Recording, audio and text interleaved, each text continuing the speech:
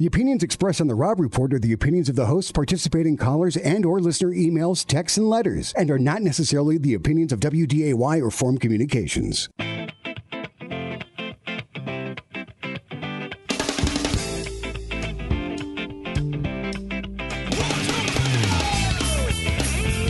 Hello, welcome to your afternoon. It's Rob Port, 970 WDY AM, 93.1 FM, 701-293-9000. 888-970-9329. Email talk at WDAY.com. That's right. It's the Rob Report, who, at least according to some reports, Eric, is easy to listen to. That's right. It's easy listening, talk radio. I've heard from a few people they wanted to remain anonymous, but there are a few people, believe it or not, that like listening to you. Yeah. A lot of my fans want us to be anonymous. I was telling Rob off the air, I said he's kind of like the comparison I make, like you go to a funny movie, like the movie Ted. You know, if you kind of got that little sense or like a weird sense of humor, but you don't want to admit to your friends that you really liked the movie or you went to watch it. That's kind of like listening to the Rob Port Show. Yeah. Rob Report. Yeah, that's right. I am the equivalent in political commentary to Seth MacFarlane's profane and oddball comedic stylings. Well, we could flip it over to Deadpool. That was the actual comparison, but that was the I actual wanted comparison. to throw a new movie No, at that's you. all right. No, I like the comparison. All right. Well, we got hopefully we got a good show coming up. We're going to talk a little bit more about some of the most recent developments of the Secretary of State race situation, as well as some people out there hatching conspiracy theories about the establishment who took down Will Gardner. We'll talk about that a little bit. Also, Julie Fedorchak. Now, I think this is an interesting issue. Eric, does it bother you when you're driving across the North Dakota countryside? And first, I got to say, I love North Dakota. I love living here. I love the landscape. I love the state. I love the people. I love every single thing about it. I was born in Alaska, but my mom's side of the family's got deep roots here. Mm-hmm. I come here, and this is home. I love this state, and so I care very deeply about how it looks like. Does it bother you when you're driving across the countryside and you see those flashing red lights from the wind farms? Does that bug you? It doesn't bother me. I mean, I would prefer not to look out in the landscape and see a bunch. I don't mind the red lights. It's just the towers in general. But they serve their purpose, and there's plenty of great places still to look at in North Dakota. And, hey, if we can start developing renewable energy, that's fantastic. So I guess my answer would be it's not preferable. I wouldn't want them in my backyard, let's put it that way. But if I have to pass by them for 4 or 5 miles, that's fine. You know, it doesn't bother me so much the things themselves, because I mean I'm pro oil development. You drive out in western North Dakota, you see the pumps, you see the drill sites, you see all that stuff. I mean, we're an industrial state. You're going to see the evidence of industry, whether it's agriculture, tractors in the fields, or oil derricks or wind farms. That's just kind of the nature of living in North Dakota. The lights, though, I mean, there's a big wind farm. The Highway 83 goes right through it, south of Minot. And I can tell you, at night, I mean, you could see it. It's south of Minot. You could see it from north of Minot. It looks like an alien invasion with all the flashing lights. I mean, it's something else. And that bothers me a little bit. But there may be a solution on the way. The legislature, I believe, passed a law. And we're going to get an update on this at 1 o'clock from Public Service Commissioner Julie Fedorchak. But they're talking about some new technologies that could like dim the lights. There's also even a technology. Now, this is really cool. There's a technology that would only turn the lights on when there's an aircraft detected nearby, right? Because that's the whole point of the lights flashing up there in the first place, is to warn pilots that those wind turbines are there and to avoid a collision. This would actually, I guess there's some way where an airplane its presence would automatically turn on the lights. The lights would only come on when there's an airplane in the That makes sense. I would think the biggest purpose for those lights would be not commercial airlines, but it would be more of the crop dusting planes and the personal aircraft, because most big planes. A lot of those are flying at night, though. No, probably not. So, yeah, I don't know all that. Anyway, I tell you, I don't know all the regulations or everything behind them. The idea of only turning the lights on when you need them. Makes sense to me. I mean, obviously we want it to be safe. We don't want to put any pilots or anybody else at risk. But, if there's a way where we could split the difference between safety and maybe a more pleasing landscape, I say let's go for it. Anyway, Commissioner Fedorchak, she knows all the regulations. She's going to be on at 1 o'clock. Plus your phone calls, 701-293-9000, 888-970-9329. Email talk@WDAY.com. So yesterday, Eric, we had a little bit of breaking news on the show. We had NDGOP Chairman Rick Berg on, and he announced before the Secretary of State himself made the announcement that Al Jaeger he didn't come out and say that Jaeger was getting the race. Yeah, I was going to get you on that one. He didn't completely let it out. You asked him a question, and he didn't deny it. Let's put it that way. He didn't deny it. Let's put it that way. His lack of response was essentially our answer. So, yeah, but anyway, we know now Secretary Jaeger back in the Secretary of State race now that Will Gardner has withdrawn from the race over that controversy over a 2006 window peeping incident. He was convicted of disorderly conduct. Not a good situation all the way around. But this obviously changes it changes the shape of the debate. Now, a lot of people are out there making some claims. They're talking about the fact that Ryan Rauschenberger, our tax commissioner, has a DUI on his record, that Josh Boucher, the Democratic Secretary of State candidate, has 2 alcohol-related reckless driving convictions on his record, plus another one. I think it's related to drinking in public. They're saying, well, Will Gardner had to withdraw because of a misdemeanor related to this peeping Tom thing. Why don't these other candidates have to withdraw? We're going to talk about that in a minute. But right now, let's talk about some of what's going on with Jaeger. So as it stands right now, a write-in candidate has until 4:00 p.m. today to get on the June primary ballot. Now, the June primary ballot is, when you go to the polls, for the statewide races and the local races, you choose either a Republican ballot, a Democratic ballot, or I guess even a Libertarian Party ballot. I don't even know, assuming there's Libertarian candidates in your district. I think there's only one statewide Libertarian candidate this cycle in the Secretary of State race, Roland Reimers. He's running unopposed. But anyway, you select one of those candidates. One of those ballots, and basically you vote for only the Republicans and only the Democrats because you're selecting the nominees for the party. So what's happening is Will Gardner is going to be on that June primary ballot. No way to get his name off it at this point. A write-in candidate could get on the ballot, but the problem is there's already been early voting going on. So there's already been thousands of ballots cast with Will Gardner essentially running unopposed. And so at this point, a write-in candidate has to hope to overcome that. And by the way, it's not clear to me. Now, some people have told me one way, some people have told me the other way.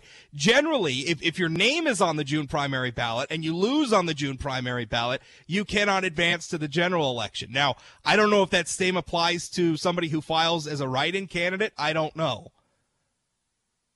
But what Al Jaeger's doing is he's not going to the primary ballot at all. He's going to the general election ballot. He's going to be on there as an independent. Now, what it sounds like is going to happen, the NDGOP released a statement this morning, and what they said is that they are going to endorse a independent candidate in the Secretary of State race. Now, they didn't specifically say Jaeger, and I have a feeling that probably has to do with the fact that they haven't had a committee vote, and they don't want to come out and just say that they're going to endorse Jaeger before they have the official vote. But I think we could probably safely assume the NDGOP is going to endorse Jaeger as an independent candidate against Josh Boucher. Now, what's interesting, though, is that what Rick Berg told us yesterday is it's his understanding that Gardner's name doesn't have to be on the general election ballot because obviously Gardner's probably going to win the June primary because at this point he's running unopposed.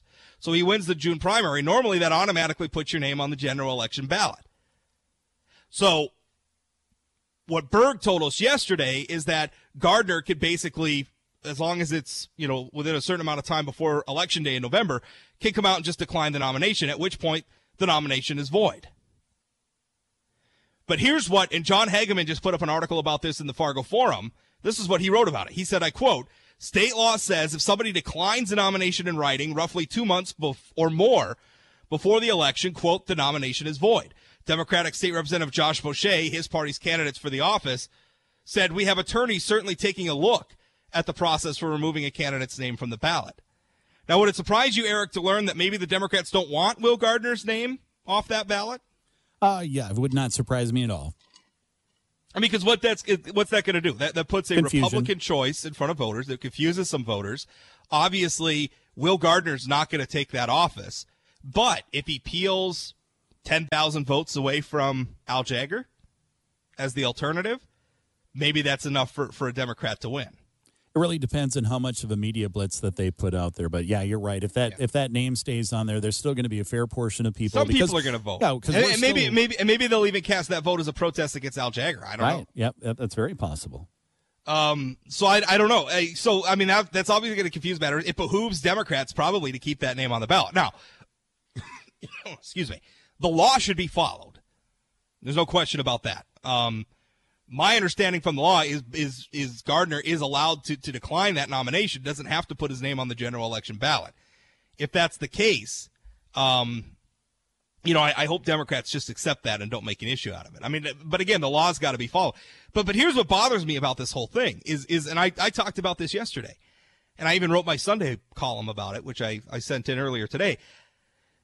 The issue is that elections should be about the candidates, right? It should be 2 or 3 or 4, however many candidates competing with one another to demonstrate to voters that they have the best ideas and the best governing philosophy and the best qualifications, et cetera, for the job that they're running for. And so the race should be about, well, I think we ought to do this. I think we ought to implement this policy. I think we ought to approach this problem this way. That's what it should be about. What it should not be about is a candidate winning because the other candidate imploded. Right, and it becomes a non-factor in the race. What it shouldn't be about is a candidate winning because through some technicality in law, a name gets left on the ballot for a candidate who's not even in the race anymore, and that name draws away votes and ultimately settles the race. I mean, it would be a shame if the next Secretary of State for the state of North Dakota hinged on a technicality of law and not a robust debate between the two candidates. I mean, the Secretary of State race was always going to be an interesting one.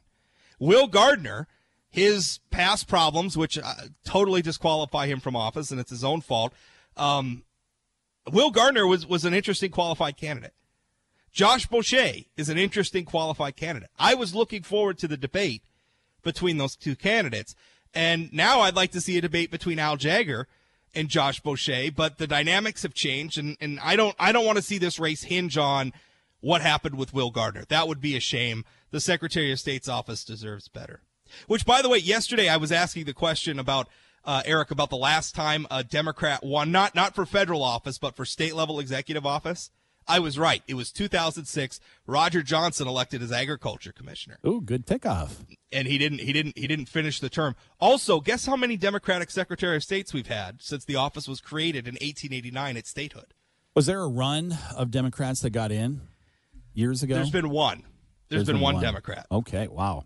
One Democrat who served in office from 1989 to 1992, at which point Al Jagger took over. One Democrat since 1889 as Secretary of State. That's crazy. Do you think Democrats aren't? I mean, look at the position Democrats are in right now. I mean, I think publicly they've got this facade of seriousness because obviously the situation with Will Gardner, I mean, that's a very serious thing. So I think publicly that's how they're treating it. Behind the scenes, I'm sure they're giddy. Because, A, they haven't won an executive branch statewide race since 2006. Obviously, Heidi Heitkamp won a federal race in 2012. Earl Pomeroy won a House race in 2008. 2006, though, is the last time they won a state government executive branch office. And they've only had one Democratic Secretary of State since statehood. You think they're not salivating? You think they're not gleeful at the opportunity here? Do you think the run, obviously we realize it's a heavy Republican state, so do you think that's it, or is it the lack that the Democrats really just have not had a really strong candidate? Since 1889? You get what? Well, I get it. I mean, it's heavily Republican, but Democrats have won. They've just needed really strong people to be able, and basically a weak candidate on the Republican side. It's been done, but very rarely. I think if you look, it's actually fascinating. Wikipedia actually they have all the statewide offices, and then they basically have in red and blue, the periods of time that those offices have been held by Republicans versus Democrats. And I got to tell you, the amount of time that Democrats have held state level office in North Dakota, not very much. Anyway, we're going to take a break. We'll be right back. 701-293-9000, 888-970-9329. Email talk at WDAY.com. Don't go away. We'll be right back. Welcome back. Rockport 970 WDAY AM 93.1 FM. It's the easy listening show. That's the new tagline, Eric. Easy listening talk radio. I like it. I'm going to have to find like some Kenny G or something, though, and start mixing that in. Oh, let's not get crazy. Let's not. Barry Manilow. Let's Steve not Winwood, do that. No. Journey. No. No. Are you kidding me? We want people. And by the way, Eric, I just randomly an update popped up and I clicked in the wrong place. And now my computer's restarting. So I have absolutely no information in front of me. Beautiful. Would you like me to flip on some air supply for you while we wait? No, I don't. I don't know how long it's going to take to do these up. Well, this is fantastic. You know what's really fantastic is your screen froze, and all I have is a picture of you with your mouth wide open. Oh, great. I'm going to take a screenshot of that and send it to the forum. They can use that as your new... As my new... You know, I should share this story, because it used to be that I had a little bit of an acrimonious relationship with the Fargo Forum. Did you know they once cracked a fat joke about me in an editorial? Did you know that? I did not know that, but I did know that they didn't particularly care for you. We had a little bit of a rivalry. Let's put it that way. So they had cracked first of all, they called me a portly blogger. Get it? Because my last name. Yeah, and I'm fat. It. Yeah, clever. Hilarious guy. I actually thought about it was that for fun. 10 seconds or So anyway, so they did that. So but one time, to annoy my wife, now my ex-wife, maybe for a reason, she was telling me I had messed up when I was trimming my beard, right? And I had to shave the whole thing off. But what I did is I shaved it into like a Fu Manchu thing. It looked silly. It looked really silly. But I took a picture of myself and put it as my profile picture, right? Okay. Just kind of, I don't know. I was being goofy or whatever. A little fun, yeah. So anyway, I it was there for like a day and then I changed it or whatever, but it was still in my past profile pictures. So, like 2 months later, I make news. I forget even what the news article was about, but I was in some news article, something I wrote, and it got a lot of attention or whatever. And the forum decides to run a story about me. And guess which picture? Not my current Facebook profile picture did they decide to use, but they decide to use the weird one with the Fu Manchu facial hair from my face. Now, you can't tell me that's not an editorial choice. Oh, absolutely. That they made to make me look a little silly. Well, that's fine. That's fine. And now I work for them. Go figure. All right. We're talking about Will Gardner as I sit here and wait for my computer to restart. I am completely befuddled now. We're talking about Will Gardner. So the other thing is, now that Gardner's out of the race, there is a contingent of people who see a conspiracy theory. And I've been seeing these people on Facebook because when Gardner won over Jagger at the NDGOP convention, there was a faction of Republicans who looked at it as a great victory over the quote-unquote Republican establishment. Now, I'm not sure that that's true. I think there are a lot of people in the Republican Party who maybe just thought it was time. Jagger had been in office since 1992. There have been some issues, some questions about his willingness to embrace new technologies and update the procedures and protocols and that at his office. And I think there was just a feeling among a majority of the convention delegates at the NDGOP convention that it was maybe time for somebody new. I thought that at the time, I thought that was the right decision. I thought it was time for us to move on from Jagger and to embrace somebody new. I thought Will Gardner was a good candidate for that. Now it turns out Will Gardner's not fit for office given what was in his background. And he's out of the race now. Now Jagger's back in, and some are seeing a conspiracy theory in that. Some feel that it was the quote-unquote establishment who leaked this information about Will Gardner. And they see further evidence for the conspiracy because Ryan Rauschenberger, our tax commissioner, who apparently they also see as part of the establishment, he's got a DUI on his record, and nobody's asking for him to resign. Now, I would point out two things. First of all, there are a number of Republican and Democratic lawmakers who have had DUIs over the years, and nobody's been asking for them to resign. There have been, not only does Rauschenberger have a DUI, he's on the statewide office, but as I mentioned earlier in the program, the Democratic candidate Josh Boucher also has some I think they're reckless driving convictions related to alcohol. These things exist. So comparing those, you're right, and this was the big thing, is people saying, well, we should just treat all the candidates equally. Well, I don't think that those are equivalent things. I don't think that getting a DUI is equivalent to non-consensual voyeurism, which is essentially what Will Gardner did. Now, I realize that under the law, they're both misdemeanors, but they're not the same thing. And those treating them as the same thing are being a little bit ridiculous. Anyway, more to come. We're going to take another break. This is the Rob Report, 970 WDY AM, 93.1 FM. We'll be back right after this. Don't go away. Welcome back, Rob Report, 970 WDY AM, 93.1 FM. Where today's the day for computer issues, Eric. Yeah. We're having all sorts of them. I made the fatal mistake of didn't have the temperature up in the thing, and I was using the mouse to scroll down, and my computer would not move. It's like, really? Yeah. So are you back up and running? And Well, I'm on a laptop right now. Oh, there you are. Oh, yeah, it's dark now. You're in the darkness. Well, I'm on a laptop now. The Windows update, the Windows 10 update that I accidentally initiated during the last segment, in the middle of the last segment, and suddenly lost everything. Speaking of which, we need to get somebody on. We need to talk about Ben's pronunciation in that news segment. Can we talk about that for a minute? I know it's his last day, but we're gonna have to thicken up his skin a little bit if he's gonna be on this program. Oh, he's already been hit on that. So has he? Yes. Jaeger. Yes. I wonder where that pronunciation of our Secretary of State's last name came from. He's a central Minnesota kid, or actually a southern Minnesota kid. So that's the one thing. And you've lived here, Rob, and I've lived in this area. I grew up in Detroit Lakes, but I've lived in Fargo for a long time. So we're used to the pronunciations. But sometimes when you look at some of the pronunciations or how we say last names are different in other areas. So yes, he's been beaten with a stick. Good to go. Yeah, beaten with a stick. Well, it was a Nerf stick, so a Nerf stick wasn't anything to leave a mark. I'm the last person in the world to complain about how people pronounce things because and my problem is that I read all the time. Like, I'm actually not very good. Like, I don't like watching videos or listening to things. I prefer to read things. Like, even to the point where if there's an interview, if I could find a transcript of the interview, I'd rather read it than watch it or listen to it. Yep. I'm very weird like that. I don't know what it is. I don't know if it gets back. Like, when I was at school, they had that thing where, are you a visual learner or are you or whatever? I think I'm just like, I prefer to just read things. Yes. But the problem with that is I see words and then I pronounce them wrong in my mind, and then that's just the way I'm going to pronounce them forever and ever. See, I still struggle with the Ag Commissioner's name because I heard his name two different ways, Goring. And Gehring. And Yeah. I've sometimes called him, I usually call him Goring. Okay, now you got me. But now, but see, I've had it pronounced both ways. So we need to. I think he pronounces it Goring.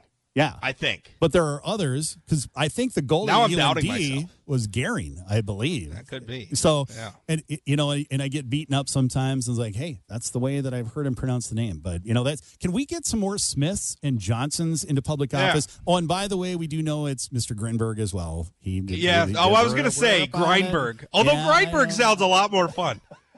Grindberg sounds like a fun place to hang out. I will say this, though, Rob, and poor Ben, he's taken it in good stride. He's standing right beside me here, and it was probably his first ever, it's his first newscast here anyway. But I don't know that any of us, including Rob, have they ever been pointed out on the air after.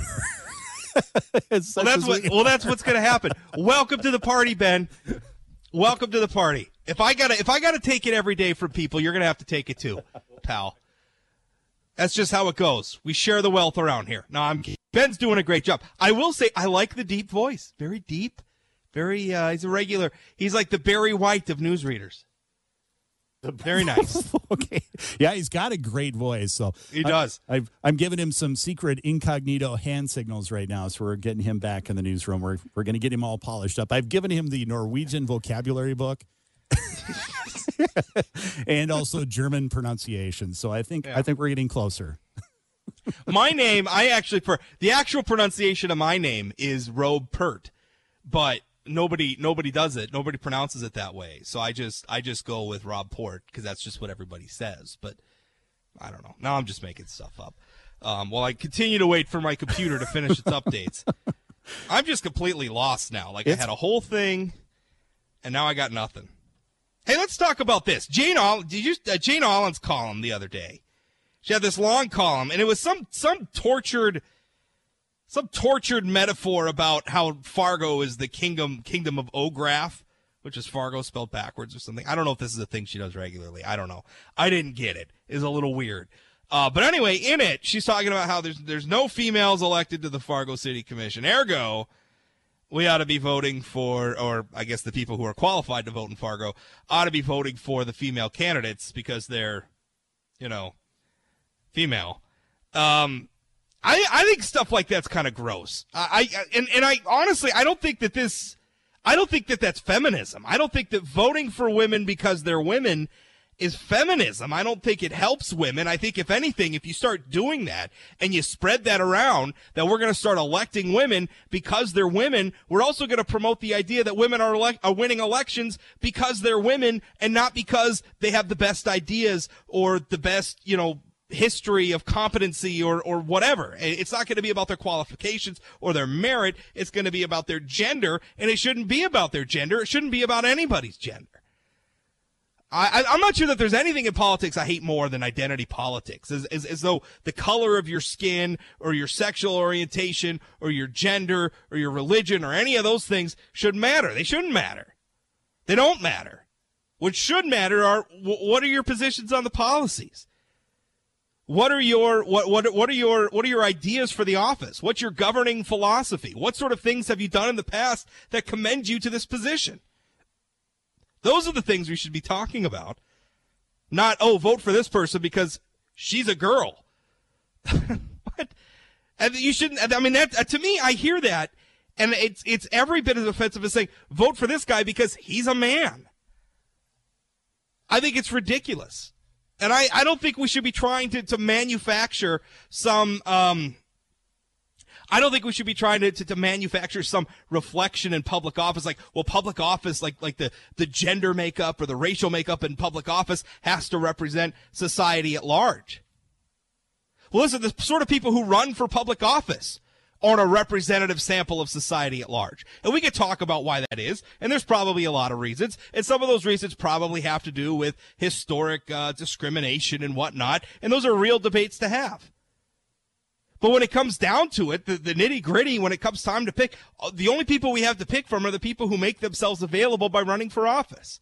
And we should evaluate those people based on their merits, based on their ideas, not their gender, not their identity. I hate it, and I hate the other side of this coin as well, which is that you have to think a certain way because you're a certain race or a certain gender or what have you. Like, if you're a woman, you have to have certain positions on certain policies. I don't know, the abortion issue. Like, okay, well, if you're a woman, then you have to have a certain view of abortion. Or if you're a minority, you have to be a Democrat, right? Or whatever. It's ridiculous. It's absurd. You're an individual. You're not your skin color. You're not your gender. You're not your sexual orientation. Those things are components of who you are, but who you are is an individual. And you're allowed to think what you want to think. And if you're running for public office, people should evaluate you based on what you've accomplished and what you say you'll accomplish and what your ideas are for the office that you want to hold. And that's it. I don't understand why we're still doing this. I mean, it's 2018. And this whole thing we talk about all the time, well, we need to have a conversation about gender, and we got to have a conversation about race, and we got to move past this stuff. We got to get to better as a unifying society, right? We want to unify. We want to come together where these things don't matter anymore. And what's funny is the same people who say that, people like Jane Allen, who do say that, will simultaneously come out and say, vote for these candidates because they're women, and because we need to achieve some sort of an arbitrary gender balance on the commission. And which, by the way, what does that say about the male members of the commission? Right? They're somehow, because of their gender, they're somehow less qualified for the office? Because of their gender, they're somehow less than the potential female candidates? It's absurd. It's insulting. In fact, this stuff, this sort of political position, I think, ought to be relegated to the junk heap of history. It's retrograde. It's gross. We'll put it that way. We're going to take another break. We'll be back right after this. 701-293-9000, 888-970-9329. Email talk@wday.com. Eric, 3% on my computer update. Oh, my goodness. It's going to be a long show. Yeah, all right. It's not going to be up today.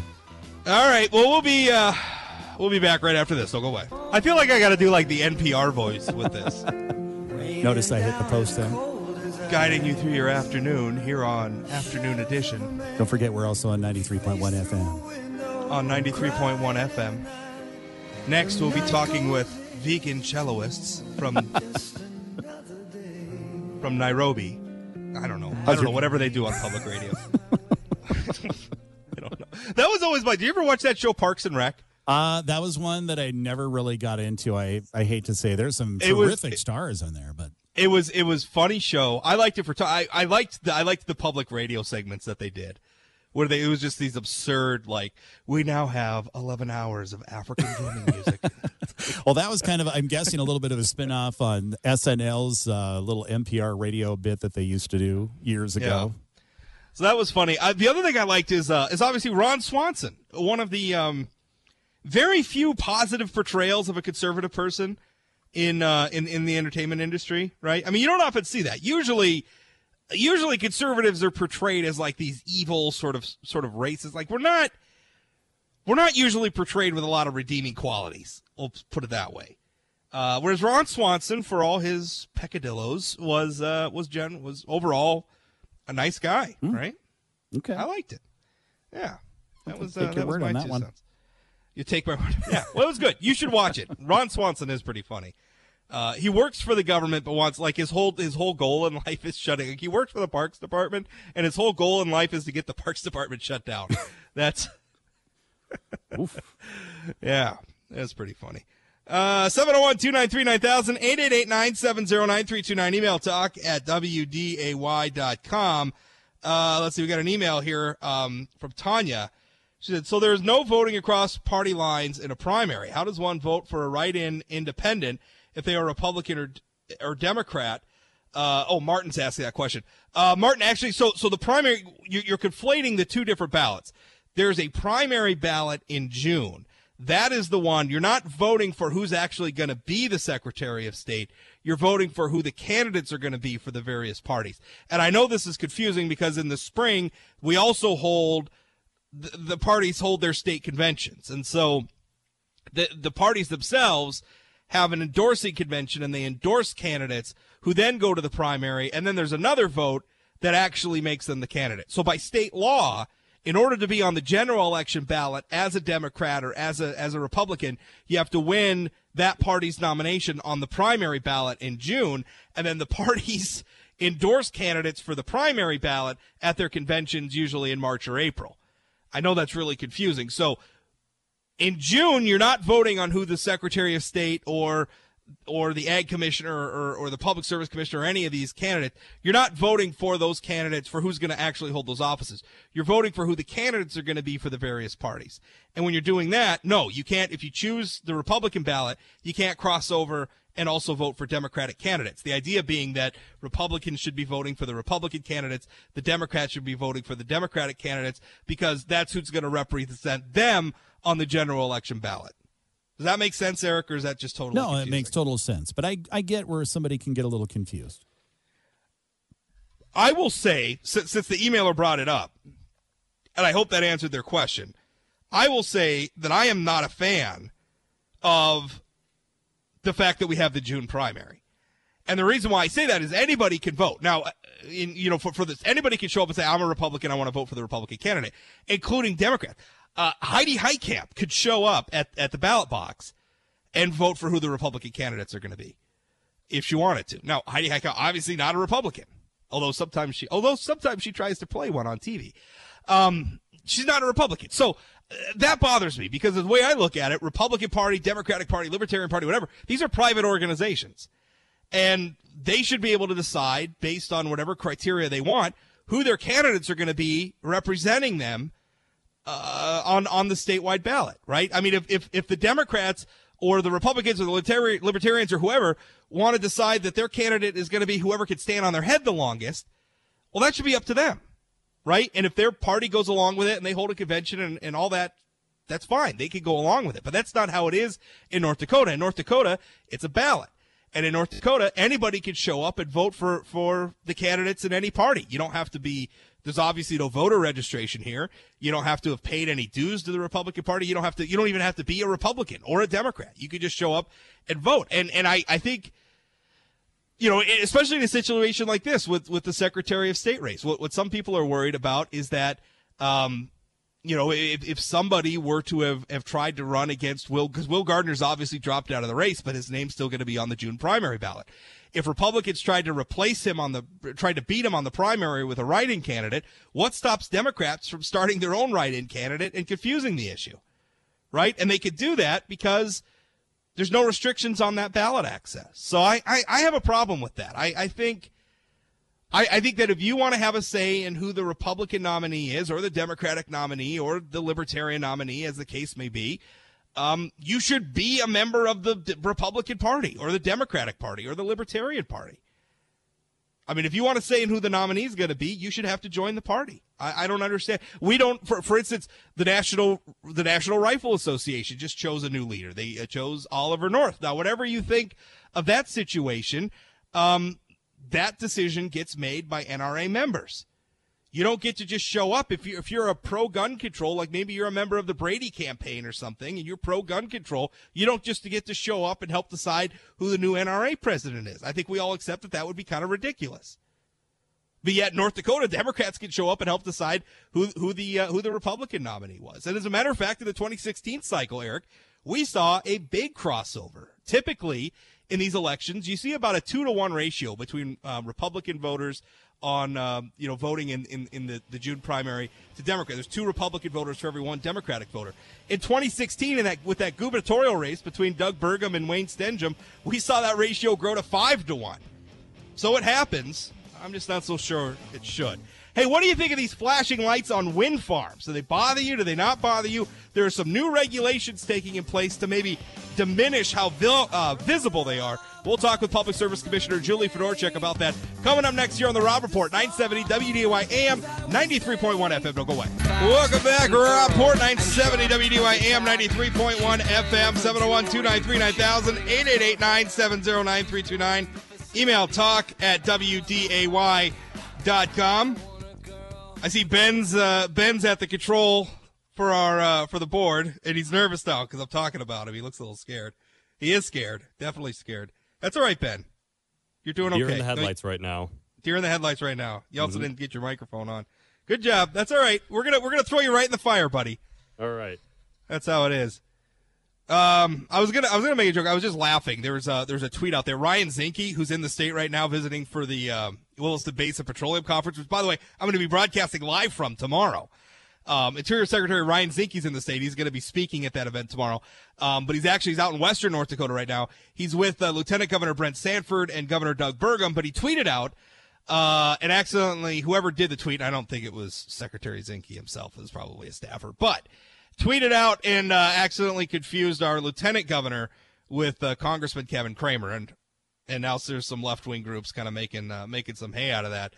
But I thought it was great. I mean, if they think that Brent Sanford, our lieutenant governor, looks like Kevin Cramer, I think maybe what do you think, Ben? You think Cramer could get Sanford to sit in on some boring committee hearings for him, and maybe nobody would notice? Yeah, turn your mic on, buddy. There you go. Try, I'm sure. Yeah, you could try. Oh, boy. I'll tell you what. There's a joke about lieutenant governors, and then we're going to get to our guest, Public Service Commissioner Julie Fedorchak. Ben, why didn't the lieutenant governor look out the window in the morning? Why didn't he? He needed something to do in the afternoon. You like that? Oh, boy. All right. We're going to get to Commissioner Fedorchak right now. Julie, how's it going? Good afternoon, Rob. It's going great. I should not be so mean to our hardworking lieutenant governor. That was a low blow. That was pretty low. That was pretty low. He's all over the place. Now, Drew Wrigley was another matter. I think that was probably true of. No, I'm kidding. I'm being. Well, Drew Wrigley always talked about the fact that he wrote in crayon. So that he wrote in crayon. He admitted it. Yeah, I know a couple legislators who legislate in crayon too, but we won't get into that. All right, so let's talk about wind farms and flashing lights. And I got to tell you, Julie, you could count me in the camp. Not all of them, but there are a couple of wind farms because of their location. There's one notably south of Minot.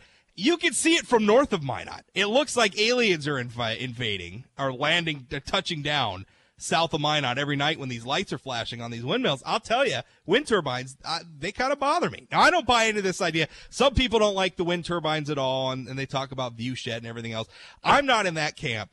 But I will say that the flashing lights do bother me a little bit. And it's my understanding, though, that there are some new regulations that are starting to go into effect to maybe address that issue. Can you tell us what's going on? Absolutely, and you're not alone. We've heard a lot about the blinking red lights from folks in just about every single sighting hearing that we've had for permitting these wind farms. And so it's been an issue that since I got on the commission, I've been asking, the industry about and trying to identify if there's some solutions. And lo and behold, a couple years ago, a solution popped up that was being developed on the market that uses an aircraft. It's called an aircraft lighting detection system, and aircraft detection lighting system, and basically is a radar system that is connected to the lights, and the lights are off unless the radar detects an aircraft within a certain vicinity of the wind farm, and then the lights go on to alert the pilot that there's a wind farm down here and you need to be able to, avoid it. So that system was one that we required on 3 wind farms in 2016. The industry agreed to it. We added it to our order, which is the permit basically saying they agreed to adopt that new technology by the end of December of 2018. Excuse me. And so that date is fast approaching, and we've been in communication with that company is NextEra. They have 3 wind facilities that they are committed to using that system on, and they're supposed to have that up and running by the end of this year. So we hope that they're working through the plans with the big catch for these is they have to be approved by the FAA, the Federal Aviation or Aeronautics Administration, and the FAA has to make sure that they're safe and that they work, and so that they actually will detect the wind farm and alert the traveling aircraft that there is a wind farm there. So this technology has been approved by the FAA. There was somewhat of a contradictory news article that was out recently that the company said this technology hasn't been approved by the FAA. Indeed, it has been approved by the FAA, and there's 3 different vendors for that technology, and it's incumbent now upon the company to choose one of those vendors that is been approved by the FAA and then get their plan for using that lighting system also approved by the FAA, and then get it up and running and operational in North Dakota. And we're still optimistic that that will happen with 3 facilities, 2 just south of Dickinson, the Brady wind facilities, number 1 and 2, and Oliver, number 3, which is just west of Bismarck, Mandan. And you can see that one from much of the Bismarck-Mandan community. It's far off on the horizon to the west. You can see that almost every night from most places in town. Yeah. So I think that folks here will appreciate that. Well, because there's more than one technology, right? I mean, there's the one that where the airplanes, if the airplanes are near, kind of a proximity thing, where if the airplanes are near, then the lights kick on, and provide their obviously their cautionary, their safety thing. But there's another one too that maybe dims the lights or something, or makes them less bright. What is that? Right now, there's only one approved technology by the FAA. Gotcha. The lid system has not been approved yet. So they're working through that process, and I think the vendor is optimistic that it will get approved. But that technology is a little different, considerably different. That basically is based on visibility. So on a really clear day, that technology would say, you don't need the lights very bright, so let's turn them way down and only have them as bright as necessary to provide the proper alerts to the aircraft.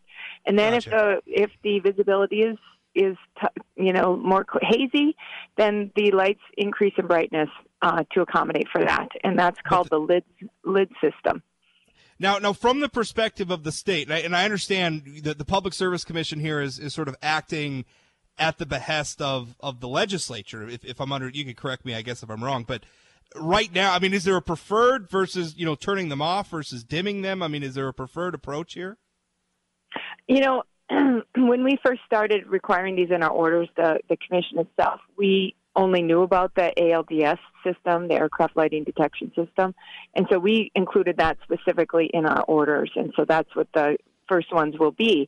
But then the legislature then at the next legislative session took this a little step further and looked at it more comprehensively, which I really appreciated, and they came up with a requirement for all the farms that have been permitted since that time in June of 2016 when we started doing this, they have to have these systems in place by 2019, end of 2019, and they can use any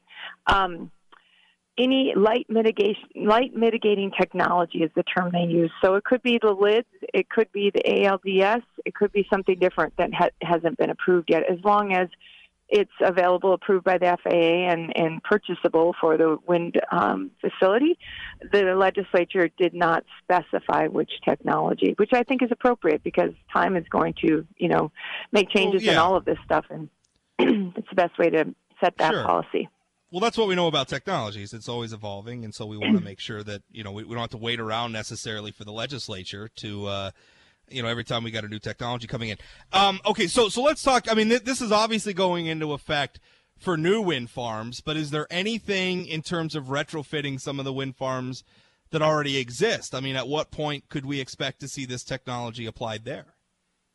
There is, and that's another big issue that the legislature tackled. So our state policymakers talked through that issue. We had multiple hearings on that issue during the session, and the industry and the public and regulators like myself all testified through that process. And the legislature determined that by December 31st of 2021, all the existing facilities operational in North Dakota, of which there are 3,000 megawatts today of installed wind generation, all of those facilities should have the light mitigating technology installed and operational, or they can, if they come up with some big hiccup, there is a technology exception, an economics exception, and there is an FAA, if it's not approved by the FAA exception. Right. So they can ask us for a waiver of the PSC for those three conditions.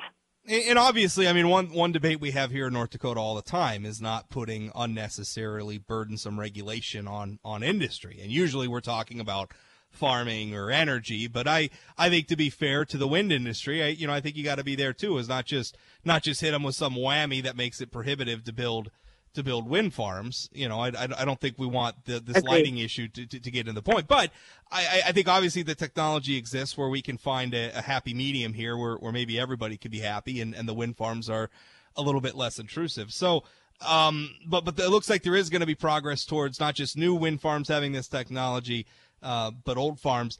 And then, how do we know? I mean, as you've gone through this process, and I'm going to talk about the proximity solution, where basically they're going to turn on when aircraft are near.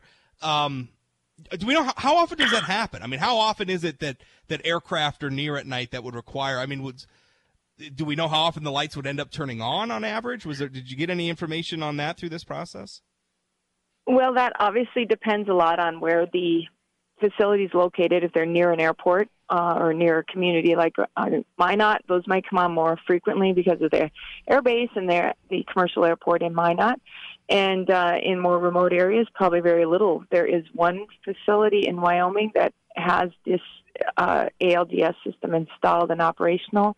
And I just saw a story where they felt like the lights were off 90 to 95% of the time at that location. So it's a significant improvement if you just look at that one test case.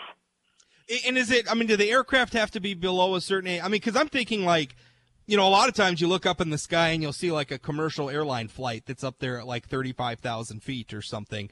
I mean, is that plane flying over North Dakota, is that going to trigger our where, or do they have to be below a certain altitude or a certain type of airplane? How does that work? That's a really good question, and it's not one that I've asked or that I've heard asked, so I don't know the answer to that, but that's something I will explore.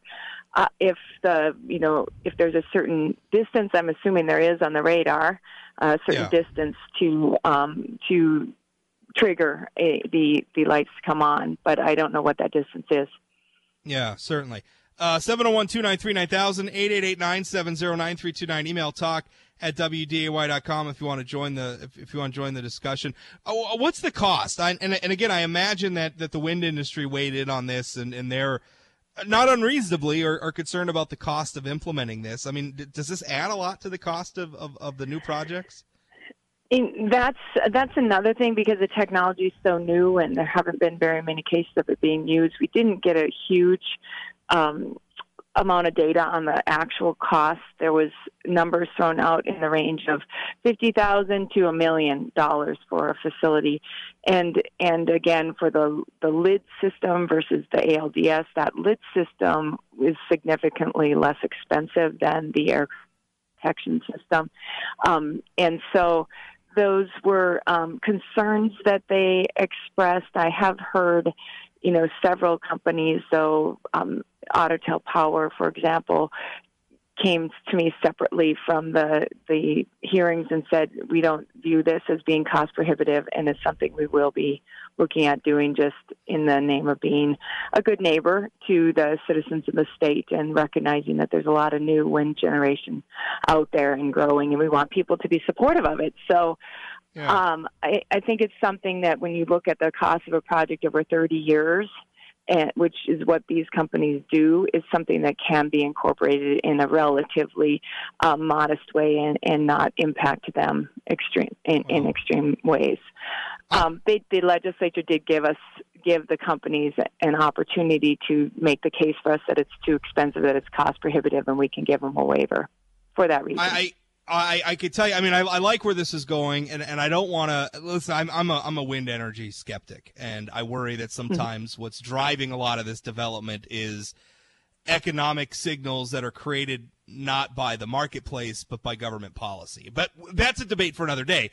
That said, if we could find a way to make the wind farms a little less intrusive without undue regulatory burden, I think that's a win across the board. So hopefully this is good progress, and I think this is good news.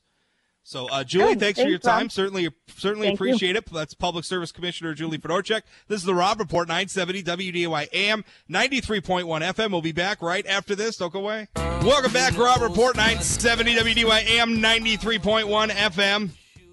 701-293-9000, 888-970-9329. Email talk@WDAY.com. Hey, Ben, did you get in on the or Ben or Eric, whoever the heck I'm talking to? We're training tag day. Teaming. Yeah, it's training day today on the Rob Report. In addition, we're doing computer updates in the middle of the show. We're training in new people. All right, just bear with us. Work in progress. Rob needs a fleet of people. Wow, I do. All right, hey, okay, so that Yanni and Laurel thing, right? Which, by the way, I found a picture of a restaurant called Yanni's.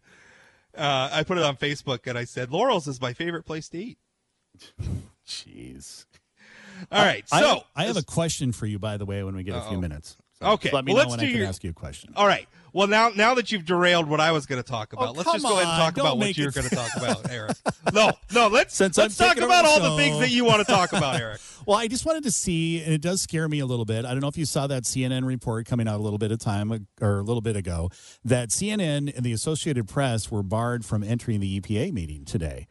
And Mr. Pruitt. And so it does concern me. We had this happen several months ago, and the Trump administration was frustrated with some people, and we barred TV cameras from the White House press conference. And the EPA. Well, it happened here in North Dakota too. Yeah. Where who was it? It was Pruitt, right? When he was here? Yes. It was same the EPA person. administrator. Yeah, same person. And now they're coming back and saying, well, there just wasn't enough room in there, so we couldn't get him in. And it's like, really, you can't tell me that there wasn't something pushed. I don't know about the Associated Press, but you can, raise some eyebrows at the coverage that CNN does sometimes, a lot of times actually, with the Trump administration. I just kind of cringe when we start having major media outlets barred or not allowed to do things. Yeah, it worries me too. And listen, I am sympathetic to the idea that we have a problem with media bias in this country. And I think it's something the journalism industry needs to solve for itself. They are losing the trust of the American people, and I think a lot of that has to do with the fact that most of the people in their newsrooms kind of see the world monolithically. And I think they'd do better if they had more viewpoint diversity. That being said, I don't like the idea of media outlets I don't care how hostile they are, unless the reporters or the news agencies in there just being disruptive, right? If they're in there disrupting the meeting or acting, whatever. Okay, then maybe you could bar them because they're acting unprofessionally. But if they're just there covering you aggressively the same as everybody else, and you just don't like the things that they're reporting or the things that they're saying about you, and so you want them out of there. I don't agree with that at all.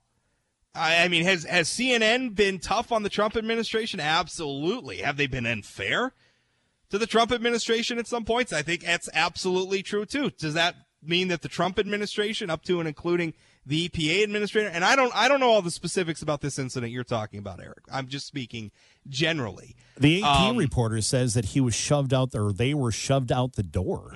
So but again, this is a CNN story, so you got to consider the spin possibly a little bit, but it does. I mean, yeah, and that's, I mean, obviously when it comes down to this, I mean, the press, when the press is telling their own story, they're every bit as they're going to be biased in their own favor, and that's, I mean, that is what it is. I'm not saying it's a good or bad thing; it just is.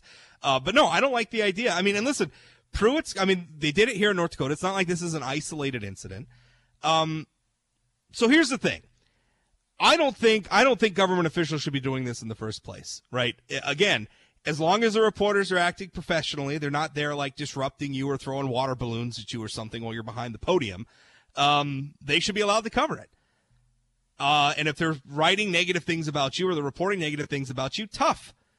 You live in a free society. We have a thing called the First Amendment. The price of admission to our free society is that sometimes you're going to have to take it when people write mean things about you. I don't like it when Senator Heidi Heitkamp won't come on this program. I don't like it when her campaign won't respond to my inquiries. I think that's wrong. And I think it's equally wrong when the EPA administrator, if that's what he's doing here, is doing it. My other thing, though, is that if you are going to do this, then you just need to come out and own it. Don't try to say, oh, it was a mix-up or whatever excuse they're going to have. If you're going to exclude people because you don't like what they write, then just own it.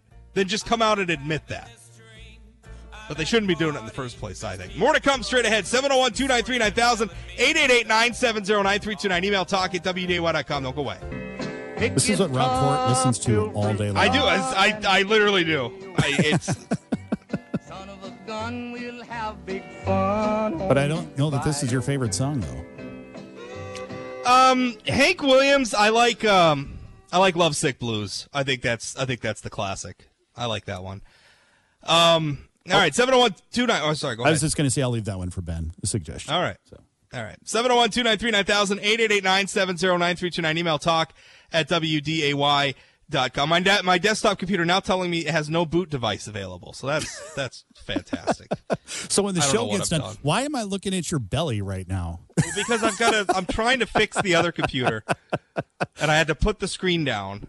Please move it back up. God. Please do not move it down. Oh. HR. Well, now you made it weird, Eric. Now you made it weird. What do you want to talk about? Okay, so the Yanny. This is what I wanted to talk about last time, and you're just anti the Yanny versus Laurel thing. But somebody did a survey about who the people are who heard Yanny and who the people are who heard Laurel in that now infamous audio recording that took the internet by storm. And listen to this: the Huffington Post did the survey, and you might like this, Eric. If you heard Yanny when you listen to that recording, you were more likely to have voted for Hillary Clinton. Oh, you've got to be kidding me. And if you heard Laurel, you were more likely to listen to, or you were more likely to have voted for Donald Trump. See, the only real breakdown that I heard of this, that it could come down to age because people's ears change. Yeah. And so that was part of the reason. Maybe older people voted for Trump. That's actually exactly what happened. That's exactly what it was, is that Donald Trump, the older you are, the more likely you were to hear Laurel, and the more likely you were. When I first saw this, I was all ready to write like some like long think piece about what this says about our society, that, how divided we are, like we can't hear each other. You know what I mean? Like, I was going to use this. This was going to be a great metaphor about how, like, you can't hear Yanny and I can't hear Laurel, or vice versa. And it's how we're not listening to each other and we're talking past one another. But then I read deeper, and it turns out it's just if you're older. If you're an old person, you heard Laurel. Oh, boy. And it has to do with the fact that you're, like, going deaf or something. I don't know. I still don't remember even what I heard. I don't know what I heard. What did I hear? Yanny I or actually Laurel. heard a third thing. Mike and I were picking up the word Yeri as well. Yeri? Yeah, Yeri. Because Mike had a version where he had pitched it. It was able to pitch it at many different levels, trying to see if we could, get the Yanny or Yanni part of it. And I don't think that we ever really heard that part of it. We heard the Laurel part. But Jared Piepenberg from our weather center, he was the only one, but he's a young hipster. So he's the only one that probably a Hillary voter. Probably. Heard the Yanni part, but somewhere along the line I heard Yeri, like Ron Yeri. Well, I don't know. I don't know. Anyway, it was disappointing. It was kind of interesting, though, that they even did the survey. Some of the other questions, they asked about some other controversies as well, like whether or not a hot dog is a sandwich. If you're under 30, well, and pretty much across the board, I take that back. If you're under 44, you're likely to say it's not a sandwich. If 45 to 64, people are split on whether or not it's a sandwich. If you're over 65, you probably think a hot dog is a sandwich. See, by definition, I guess you probably would say it's a sandwich, but I've never thought of it as a sandwich. Yeah, me neither. Also, how many spaces, this is a big one for me, is typing. And people who edit my work ask me why I do this all the time. I put 2 spaces when you're done with a sentence. You put 1 space or 2 space when you're typing.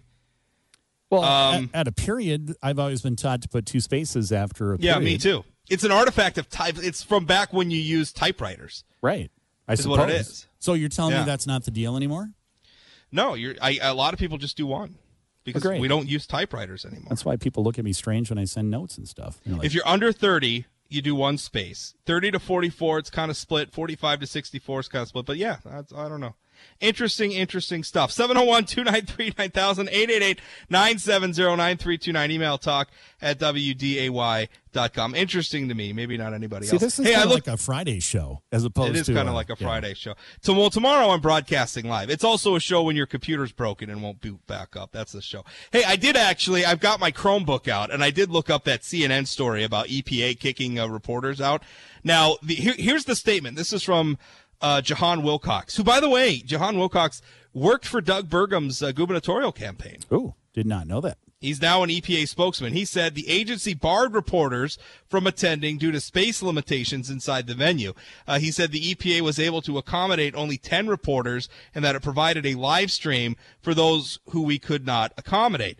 This was simply an issue of the room reaching capacity, which reporters were aware of prior to the event. However, there's other reports. A report published by The Hill, which is sort of a Washington, D.C. newspaper, they came out and they said that there were empty seats in the press section, and that there was also somebody took a photo from inside, and it certainly looked like there were enough room for CNN to set up their cameras. So if you got empty seats, it's kind of hard to argue there's not enough space in the venue. I'm claiming bull because I'm guessing they also picked a venue where they could claim that. I mean, there's probably 100 different conference rooms or areas that they could have done that. It had more than 10 seats. Yeah. I don't think that there's any question that the press is hostile to the Trump administration, or at least a lot of them are. Not all of them. A lot of them are. And I don't necessarily have a problem with the Trump administration pushing back at him. But I don't. Doing this, I think, is just unacceptable. I mean, I think this actually hurts. Listen, I think Scott Pruitt is great for America. I think he's great for North Dakota. I think a lot of the stuff he's doing at the EPA is good work. Rolling back, I think under previous administrations, the EPA had become not an agency dedicated to protecting the environment, but something to be used as a weapon against certain industries and to the benefit of other industries. And that's not how the EPA was intended to be used. I think Scott Pruitt is trying to correct a lot of that. I think that has made him a lightning rod for criticism because, let's face it, environmentalism is very central to liberal thinking these days, and it made him an enemy. But the problem is if you're in that situation, what you don't want to do is give the other side openings to be right in their criticism about you. And I think that's what they're doing in this instance where, they're playing these games where they're kicking certain reporters out. But here's the problem, Eric, is I think trust in the press has deteriorated deteriorated to a point in this country. I suspect that a lot of people, particularly in President Trump's political base, are hearing this and they're thinking, yeah, kick CNN out of there. Yeah. Who cares about them? Well, I will say this, and I don't ever remember this with any other president. It seems like any little thing Donald Trump does now, CNN's got to have a panel and a 4-hour discussion about it. I don't ever remember Barack Obama. And there aren't usually a lot of people, if anybody, on that panel defending the president. No. Either. I mean, there's a token one. Usually they have a group of 4, and there's the one token Trump supporter that gets getting beat ganged down. up on. Right. Yeah. And I'm talking about not major topics, but something that's kind of marginal, and it's all of a sudden, now we got our panel convened, and here we go. And there's either 4 or 8 of them just dissecting every single word. I don't remember it being like that. Yeah, I mean, we've done this. I actually watched a documentary about Bill Buckley. I don't know if you know who he is, William F. Buckley. He was the founder of National Review, conservative magazine. Yep. Yeah, Firing Line and all that. He and Gore Vidal, who did like a sort of a panel discussion about the the Democratic and Republican conventions back in 1960, whatever. And a lot of people pointed that as sort of the beginning of this modern idea of having this sort of point counterpoint talking heads shouting at one another. That was the beginning of it. And I'm not so sure. And listen, I'm an opinion guy, and I like the opinion thing. I think the problem with a lot of it is it just becomes sort of staged combat. I think a lot of these people, they're getting paid to take a position, and they're just taking the position, and it's not really even about informing the public. It's just about the combat, right? Like it's not even political debate anymore. Because I'm not even sure a lot of them are even giving you an honest representation of how they feel. I think they're just tasked with being on a certain team, and their position is to always be for that team and to attack the people on the other team. And then at that point, what's the difference between that and like a boxing match? What's the difference between that and like MMA fighting? Or even an even better comparison, the WWE, professional wrestling. I mean, that's what it looks like to me a lot of the time. More to come straight ahead. This is the Rob Report, 970 WDAY AM 93.1 FM. Don't go away. Welcome back. Rob Report, 970 WDAY AM 93.1 FM, 701-293-9000, 888-970-9329. Email talk at WDAY.com. Sorry, it sure was a little rough around the edges today, boy. Which I guess is what happens when your computer decides to take a bath in the middle of the whole thing. And then when you got an inexperienced producer contributing as well. But, Ben, I think you're doing a good job. I'm looking forward to working with you, buddy. All right, looking forward to working with you, Rob. I think it'll be fun. I think now, where are you? Because I'm gonna be asking you sometimes to weigh in on political issues. I don't know anything about. Where are you politically? Do you care? Do you want to? I mean, do you have a political position? I'm generally more liberal, but I've been kind of getting more conservative through college. Yeah, just that's right. learning more. Okay. Well, yeah. Yeah. See, that's usually how it happens. You grow up, you learn some things, you're not a liberal anymore. No, I'm kidding. That's terrible. Don't worry. I'll get you over on the dark side. All right. It's more fun. It's more fun over here on the dark side, Ben. Speaking of which, I've been defending, actually, or not defending, I guess that's the wrong word for it, this whole thing with Will Gardner. It's amazing to me, and he, by the way, is the candidate dropped out of the Secretary of State race after his 2006 disorderly conduct conviction came to light. That conviction was because he was peeping in windows on girls who didn't want to be peeped on. There are people out there who are defending him. And I started the show talking about this. They think it's some sort of conspiracy by the establishment to get Will Gardner. No, the thing is Will Gardner did something dumb back in 2006. And that thing that he did makes him unfit to hold public office for a number of reasons. Not just because he engaged in non-consensual voyeurism, not just because, according to the police report, he had his pants undone and his shirt untucked, not just because he had his belt on the front seat and his wallet on the front seat, which, by the way, I think are precautions somebody who plans on having their pants down probably takes, not just because he failed to disclose this to the delegates at the NDGOP convention earlier this year. I feel like they would have voted differently if they'd known about this, if he'd been honest about his background. Not just because of all that, but also because he did this at his employer. He worked at NDSU at the time. Right? But that shows a startling lack of judgment. Well, I I just have no idea how he thought that this wasn't going to, like, get found out by people. Like, this is crazy to me. Why would you run? Yeah. I mean, we live in a digital. I mean, was he sitting? I can imagine every time he got an email or a phone call from somebody like me in the media.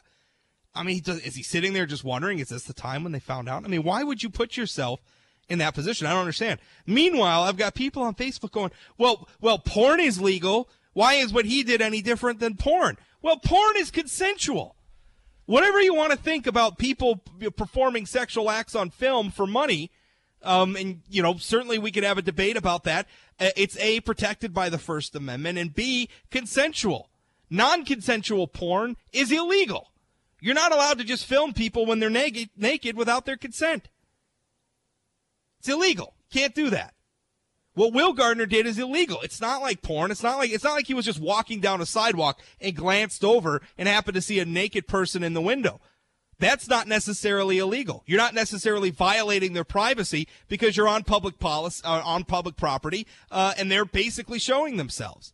You hear about that happening sometimes. You're walking down the sidewalk, you glance in your neighbor's window, you see maybe a little bit more than you wanted to see. That's not a crime. You were on public property. You weren't doing it on purpose. Where it becomes a crime is this guy snuck up. He's peeping in multiple windows. According to one police report, although Gardner denies this, he's got his pants down, or his pants undone at least. And he's trying to peep through curtains. That's what the police said. And that's what he pled guilty to. So, I mean, the idea that Will Gardner's a victim here is ridiculous. Mm-hmm. Absolutely ridiculous. He is not a victim. If anything, he's a victim of his own decisions and actions. Right? And, listen, I feel for his family. I feel for his wife. I feel bad for Will. I'm sorry that he has to go through this. But,